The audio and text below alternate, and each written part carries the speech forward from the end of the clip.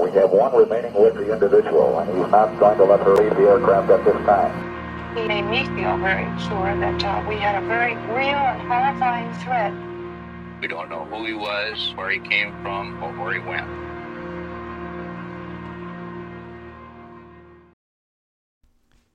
Hi folks, it's Ryan Burns, and today I wanted to do a little bit of a deep dive into Richard Floyd McCoy Jr.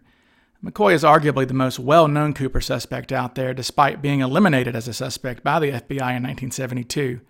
Despite that elimination, he remains an ever-present force in the Cooper case. This enduring interest in McCoy is certainly understandable, with most all Cooper-related media continuing to give him publicity. Also, he is the only Cooper suspect who actually pulled this off, so he does get some credit for that. I think the real root of McCoy's popularity among the public as a Cooper suspect is due in large part to his appearance in that Unsolved Mysteries episode. Hearing that creepy music alongside a visual of his face and the Cooper sketch certainly made everyone watching go, maybe that is the guy. Could D.B. Cooper have struck again? Only 5 months after Cooper's flight, in April of 1972, $500,000 was extorted from another airline by another skyjacker. The crime was remarkably similar to the Cooper skyjacking. His name was Richard McCoy, a former Green Beret skydiver. He was sentenced to 45 years for air piracy, but escaped and was tracked down and killed in a gun battle with the FBI. Due to the resemblance between their pictures, some believe that D.B. Cooper and Richard McCoy are the same man. These days, discussions about McCoy are pretty much the sole domain of amateur sleuths arguing back and forth on the internet. But back in 1972, there was the very real belief within the Bureau that the two hijackers were in fact the same individual. Many agents assumed that McCoy's hijacking was just Cooper refining his methods and striking again to extort even more money. This assumption led to a frantic yet ultimately short-lived investigation to try and connect McCoy to Cooper. So what was it about McCoy that caused the FBI to investigate him so thoroughly as a Cooper suspect and then to drop him so quickly as a Cooper suspect? Before I go into all the arguments about why he was or wasn't Cooper, I think it's important that we start back at the beginning and talk about his own hijacking a little bit. It's April 7th, 1972, and around 3 p.m. McCoy hijacks United Airlines Flight 855 not long after it departed Denver on its way to Los Angeles. McCoy demanded that the plane fly to San Francisco and that upon arrival at the airport he wanted $500,000 and 4 parachutes. United Airlines, as typical of the airline companies during that era, complied fully with these demands. Upon receipt of his ransom, McCoy ordered that the luggage be unloaded onto the tarmac and then commanded 2 passengers to go locate his suitcase and bring it aboard. Inside his bulky suitcase was McCoy's personal parachute, a jumpsuit, helmet, flares, and about 100 feet of rope. He had also packed a large duffel bag that could be clipped onto a parachute harness, and it was into this bag that he dumped his cash. Once all of his ransom demands were satisfied, he let the passengers go, and he decided to keep 2 stewardesses and the 3 flight crew members on board. He then passed a note up to the pilot that detailed a precise flight path, the exact speed, and the altitude that he wanted the plane to fly at. These instructions that he gave to the pilot would force the aircraft toward Provo, Utah, where McCoy was living with his wife and 2 small children while he was also attending Brigham Young University. Around 11:12 p.m., as the lumbering 727 was over Springville, Utah, which is a community outside of Provo, McCoy jumped from the rear stairs at about 14,000 feet. He landed pretty hard in the middle of a cow pasture but was otherwise uninjured. Looking around, he saw that there was a diner that was open in the distance, so he started to walk toward that diner. But he certainly didn't want to walk into town looking like somebody who had just parajacked a jet for $500,000, so McCoy decided to stash the ransom money and his parachute inside of a culvert that ran underneath a road. Although it was nearly midnight by the time McCoy made it to the diner, he was still able to order a chocolate malt, which he ended up paying for with one of the $20 bills from his ransom. Despite still wearing his jumpsuit, he was able to convince a local teenager, 16-year-old Pete Zimmerman, to give him a ride back into Provo. McCoy was dropped off a few blocks from his home by Zimmerman, and actually ended up sleeping in his own bed that night, but not before returning to his stash spot around 3 a.m. to pick up his money and his parachutes. Though McCoy would be the only airline extortionist who is known to have made it home with his ransom, his success was short-lived. The seeds of his demise had been planted just a few hours earlier. One of McCoy's best friends, Bob Van Yperen, called the McCoy residence around 11:30 p.m. to tell Richard the exciting news about the skyjacking that was happening in their own backyard. As a highway patrol dispatcher, Van Yperen was always privy to the latest scoop before anyone else knew of it and was particularly eager to relay this story to his best friend. Van Yperen and McCoy had actually flown helicopters together for the Utah National Guard and had traded brags back and forth about how they would accomplish their own D.B. Cooper hijacking. Unfortunately for McCoy, his sister-in-law Denise answered the phone when Van Yperen called. Although she was not an active accomplice like her sister Karen, who drove her husband to the airport that morning, Denise did know that a hijacking was being planned. She just didn't know when it was going to take place.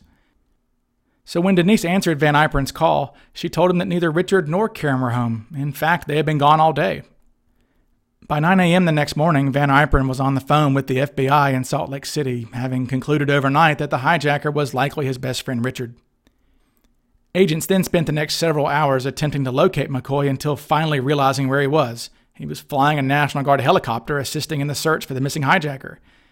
So, in an insanely ironic twist, McCoy spent the day after his $500,000 hijacking looking for himself. But as McCoy circled his helicopter over north central Utah, the FBI were busy showing his photo to passengers and crew and also comparing his prints to those found on the aircraft. The positive photo IDs and the matching prints were enough to secure a search warrant for McCoy's property and also to obtain an arrest warrant for the man himself. Not long after sunrise on April 9th, 2 days after the hijacking, McCoy was sitting on the floor of his living room in handcuffs, watching his agents swarm through his modest home. Without much effort, the FBI easily located the money. It had been stuffed inside of a cardboard box and then shoved into one of McCoy's closets. McCoy would only make one comment to the media as he was being perp-walked. He told them, "It's embarrassing, let's face it." Despite his guilt being all but confirmed by the recovery of the ransom in his own home, a trial still took place in June 1972. The jury needed only 90 minutes of deliberation to convict McCoy, and he was subsequently sentenced to 45 years in prison. Dwelling over the fact that he would probably never see his children again, or would at least see them when he was an old man, he became despondent in prison. This despair led him to take part in a pretty dramatic escape along with a fellow inmate in 1974. His freedom would only last about 3 months before he was killed in a shootout with FBI agents in Virginia Beach on November 9th, 1974. I think the most tragic thing about the McCoy hijacking and about his subsequent conviction and escape and being killed is that it really wasn't necessary. If you look at most of the other Cooper copycats who were Vietnam veterans like McCoy, who were clearly suffering PTSD, like Rob Hetty and Richard LaPointe, they were all released within 10 years of their convictions. And there's really no reason to think that McCoy, a decorated Vietnam veteran himself, wouldn't have been afforded that same treatment. And I think it's quite possible that McCoy would still be alive today. As of the time of this recording, he would only be 81 right now. So all that said, was McCoy Cooper? No, I'm here to tell you that he was not Cooper, and I'm about to give you all the reasons why. First, let's start by comparing the two physically. If you compare McCoy's mugshot to the most famous Cooper sketch, there is some resemblance insofar as the head shape goes and the hairline. McCoy was also 5'10", so he was roughly the same height as Cooper, but that's about where the similarities end. For the FBI, any real possibility that McCoy and Cooper were the same individual came to a crashing halt when, on April 12th, McCoy's photos were shown to Tina Mucklow, Alice Hancock, and Florence Schaffner, the 3 stewardesses from D.B. Cooper's hijacking. The 3 stewardesses were shown color photos of McCoy standing, of his side profile, and several other headshots. All 3 concurred that McCoy was not the man who hijacked their flight 5 months earlier. In fact, they were even able to point out specific differences between the 2 men. They noted that Cooper had fuller hair than McCoy's thin comb-over. It was also pointed out that Cooper's nose wasn't as wide as McCoy's nose was. And finally, Florence Schaffner noted that McCoy had blue eyes, whereas the eyes that she had stared into on that November afternoon were definitely brown, according to her. And also, Bill Mitchell, who sat across from D.B. Cooper, was shown multiple photographs of McCoy by the FBI, and he stated that McCoy was definitely not D.B. Cooper. 5 other witnesses were shown photographs of McCoy by the FBI, and while a few of them did say there were some similarities as far as the hairline went and the face shape, all of them agreed that McCoy was definitely not D.B. Cooper. By contrast, the eyewitnesses in McCoy's hijacking had no problem at all identifying his face out of a photo lineup. These positive identifications were made in spite of the fact that McCoy had worn a disguise. Yet Cooper was not believed to be wearing a wig, nor was he noted as wearing any makeup. So let's just say that McCoy was Cooper. Is it really possible that McCoy could be so easily identified by those who saw him in a wig and makeup, yet somehow not be identified by those who saw him without a disguise? That just seems a little far-fetched to me. Also, the stewardesses on Flight 305 confirmed that Cooper had no scars or noticeable marks, yet McCoy had a pretty noticeable scar on his left cheek from a mole that had been removed. This scar was conspicuous enough that McCoy actually wore a Band-Aid over it during his hijacking. Their voices were also described differently. Tina Mucklow claimed that Cooper's voice was low and that she was unable to detect any accent, leading her to assume that he was from the Midwest or a Western state. And also, the ticket agent who sold Cooper his ticket stated that Cooper had a pleasant voice, whatever that means. Yet McCoy had a birth defect which left him with a very noticeable lisp. He was also a Southerner, so he had a Southern accent. Yet in contrast to Cooper's low and soft voice without any accent, McCoy's voice was described by the crew of his hijacked flight as high-pitched and sounding like he was rolling his tongue over certain words. In fact, McCoy's voice sounded so odd to the crew that the second officer of the plane told the FBI that he thought that McCoy was doing a fake accent, like he was disguising his voice somehow, but that was just actually his voice. Another difference between the two hijackers that is brought up quite often is that Cooper appeared to be a heavy smoker of Raleigh filter-tip cigarettes. McCoy was never noted by anyone to have ever smoked. There are some McCoy enthusiasts who will claim that McCoy was simply fake smoking to throw off the FBI. But if that's true, then why did he smoke during the Northwest Orient hijacking, but not during his United Airlines hijacking?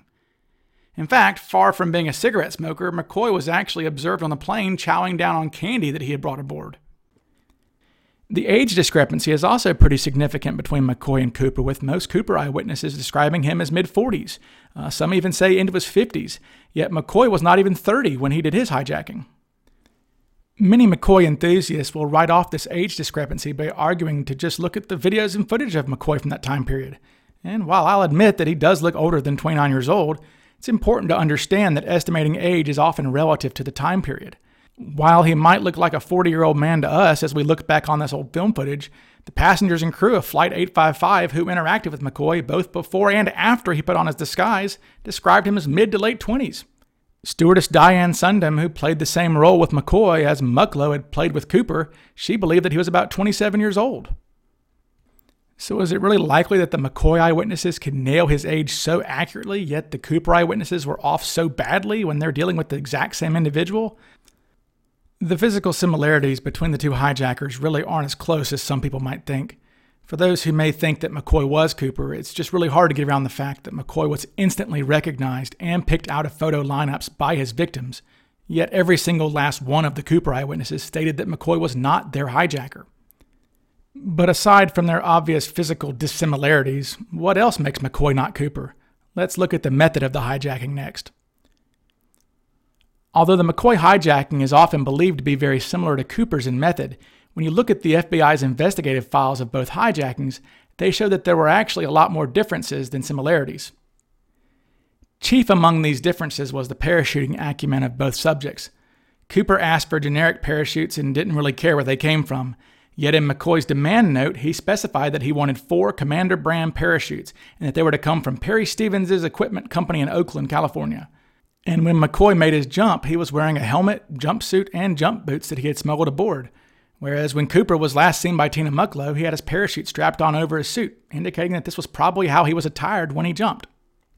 Despite demanding these 4 Commander parachutes, McCoy had actually smuggled his own parachute onto the plane with his luggage, whereas Cooper was totally reliant on the parachutes he was provided.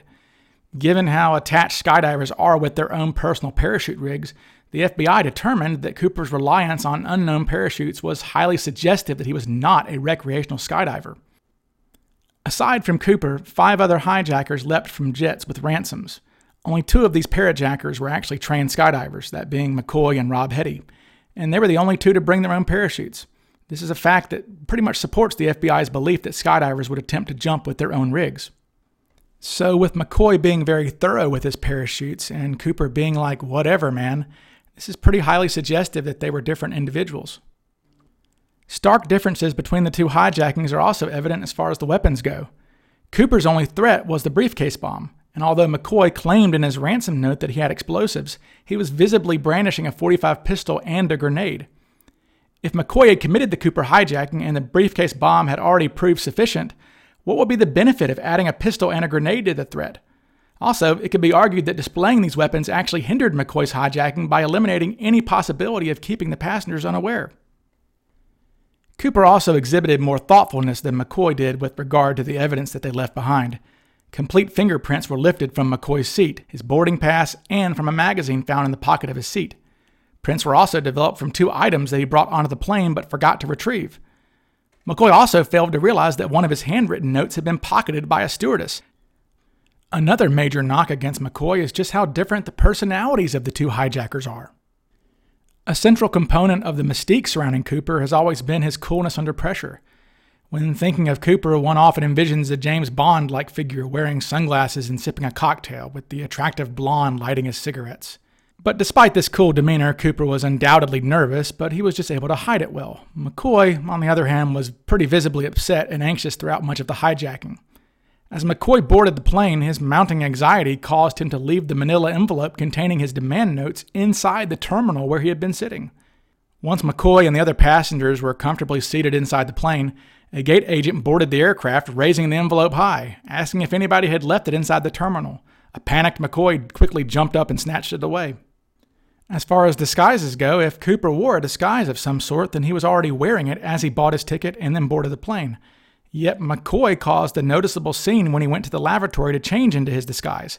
Applying the makeup and adjusting the wig to cover his ears must have taken longer than expected because the plane began taxiing while he was still in the lavatory. A stewardess knocked on the door, politely reminding him that they were due to take off and that he should return to his seat. McCoy ignored her, and eventually someone pounded on the door and commanded, "Get out of there at once! We are ready for takeoff!" It was the voice of the second officer who had been sent back there to deal with the situation. McCoy had entered this lavatory as a white man with thinning hair wearing a brown business suit. The man who emerged from the lavatory under the suspicious gaze of the second officer and the stares of several passengers had dark skin and long, bushy hair. And he was wearing blue bell-bottom slacks, blue shoes, a cream-colored shirt with a pattern of loud green flowers, and a red striped sports jacket. To top it off, he was wearing mirrored sunglasses. This amazing transformation and his outlandish appearance had begun to draw quick glances from several passengers. 2 passengers even believed they saw a pistol in his possession, and they went forward to report their concern to a stewardess. Not long afterward, another passenger hurried to the front to report the sighting of a grenade. All of this was enough for the captain to realize that a hijacking was imminent. He even called ahead to Grand Junction, Colorado, and told them to prepare for an emergency landing, that he had a hijacking situation. This is all before the hijacking even began. Now compare all of this bizarre antics to Cooper, who was so calm that he was able to keep the passengers completely unaware that they were even being hijacked. Totally generic-looking and blandly dressed, Cooper began his hijacking by discreetly passing a note to the stewardess, allowing him to avoid detection from the passengers completely. So for those who have made the claim and are making the claim that McCoy's hijacking was just Cooper refining his methods, how was McCoy's laborious and noticeable effort to change his appearance an improvement upon Cooper? Was brandishing a pistol and a grenade for all the passengers around him to see really an upgrade to Cooper's subtlety? If these areas where McCoy was not as successful as Cooper served to demonstrate that they weren't the same individual, then those areas where McCoy improved upon Cooper are equally illustrative of the fact that they are different individuals. One significant area of improvement was that McCoy supplied his crew with a precise flight path and a designated speed to fly at. This gave McCoy the ability to accurately know where he was at all times. McCoy's pilots testified that he stayed in constant communication with them through the interphone up until the time that he jumped, continually asking for updates about their speed and location. Yet on Flight 305, Cooper never spoke to the crew about their location, nor did he ever inquire about the flight speed, the altitude, or the direction that they were going in. McCoy should also get some props for smuggling his own parachute and equipment on board. This was undoubtedly a better concept than Cooper's reliance on the unknown parachutes provided to him. Also, in the event that McCoy was unable to retrieve his parachute that he had hidden in the luggage compartment, McCoy had built in a safeguard by ensuring that the FBI's provided parachutes were of a type that he was familiar with and had come from a reliable source. This turned out to be a wise decision on his part because after his own personal parachute accidentally opened inside the cabin, he was forced to use one of the parachutes that had been provided to him. McCoy also jumped on what the captain of the hijacked plane had called a perfect night, allowing him to easily observe nighttime landmarks that he could use as guides. McCoy later told a probation officer that he had flown the exact route a few nights earlier in a small plane and had committed certain nighttime landmarks to memory. These decisions by McCoy were definitely an upgrade to Cooper, who appeared to be completely winging his drop zone on a pretty ugly night. Jumping on such a nice night allowed McCoy to see the ground during his entire descent, whereas Cooper likely jumped into a triple cloud cover. It's quite possible that Cooper didn't even have a clear view of his surroundings until he broke through the lowest level of cloud cover, which was at around 1,500 feet. So now that we've talked about how different McCoy and Cooper were physically and how dissimilar their hijackings were, let's look into the FBI's investigation to try and connect the two. Determining McCoy's whereabouts on November 24, 1971 was the obvious first step for the investigation. When McCoy's wife Karen was asked about it, she told agents that her husband would have likely attended his regular morning classes at BYU that morning, leaving the house around 7:30 a.m. as was his usual routine during that fall semester. Agents attempted to verify Karen's statement, but ran into a roadblock when they discovered that neither of his scheduled classes had taken roll that day. However, his attendance in class was verified for the previous day, November 23rd. It was also discovered that he had written a check on campus that day as well. When she was asked about her husband's whereabouts on November 25th, Thanksgiving Day, Karen stated that McCoy had helped prepare Thanksgiving dinner that morning and that the family ate around 2 p.m.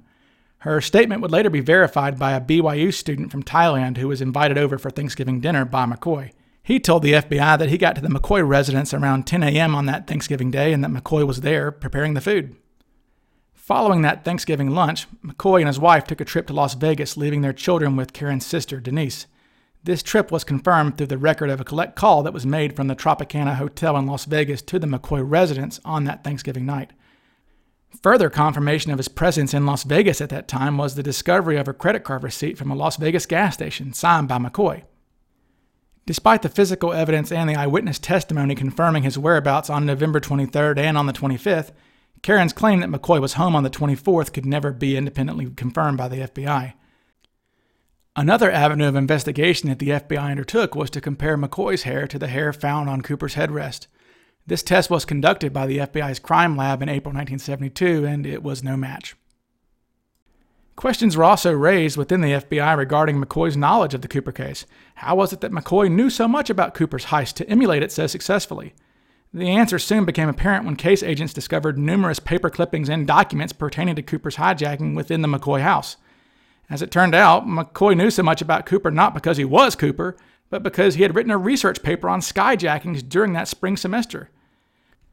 McCoy's original intent with the paper, written for one of his criminal justice classes at BYU, was to illustrate how law enforcement could prevent a Cooper-style hijacking. And as he worked on the paper, he realized that there actually was no effective way to prevent this, so he decided to have a go at it himself. All of these factors that we've discussed were considered by case agents in Seattle. Their investigation into McCoy as Cooper was pretty intense and thorough, but quickly burned out, with the bulk of their effort occurring within the month of April 1972. The obvious disparities between the two hijackers with regard to age, method, and behavior served as pretty strong circumstantial evidence that they were not the same individual. The proverbial nail in the coffin for the investigation was supplied by the stewardesses of Flight 305. With none of the three stewardesses being able to identify McCoy as their hijacker, there's no way any effective prosecution could have ever taken place. Ultimately, McCoy was never prosecuted for hijacking Flight 305 because it was not a crime he committed, regardless of how desperately the FBI wanted him to be Cooper. But he just wasn't the hijacker. I think the FBI's position on whether McCoy was Cooper or Cooper was McCoy is summed up pretty neatly in this statement by Robin Montgomery, who was the former special agent in charge of the Portland office. And I can tell you from 20 plus years in the FBI that if, in fact, we could have made McCoy as D.B. Cooper, we would have done it. End of story. As for me, I certainly understand the appeal of making McCoy Cooper. I mean, there's some similarities and, he actually did it. But I think that a lot of this comes from people not understanding that other people did this too. A lot of people don't understand that the copycats were a thing. There were 5 other guys who jumped out of planes with money, not just D.B. Cooper. I think if more people knew that, then they would know that McCoy doesn't have to be Cooper to have done it himself. He just has to be a copycat. And in so many ways, I kind of find it unfortunate that so many people try to connect McCoy to Cooper as if McCoy's hijacking is not fascinating in his own right. McCoy doesn't have to be Cooper to be fascinating. He is an interesting person. He escaped from prison. He was a decorated helicopter pilot in Vietnam. He was a Green Beret. He was an overall fascinating guy, and it's just tragic the way his life ended. But the guy doesn't have to be D.B. Cooper. He can just be Richard McCoy. And that can and should be enough.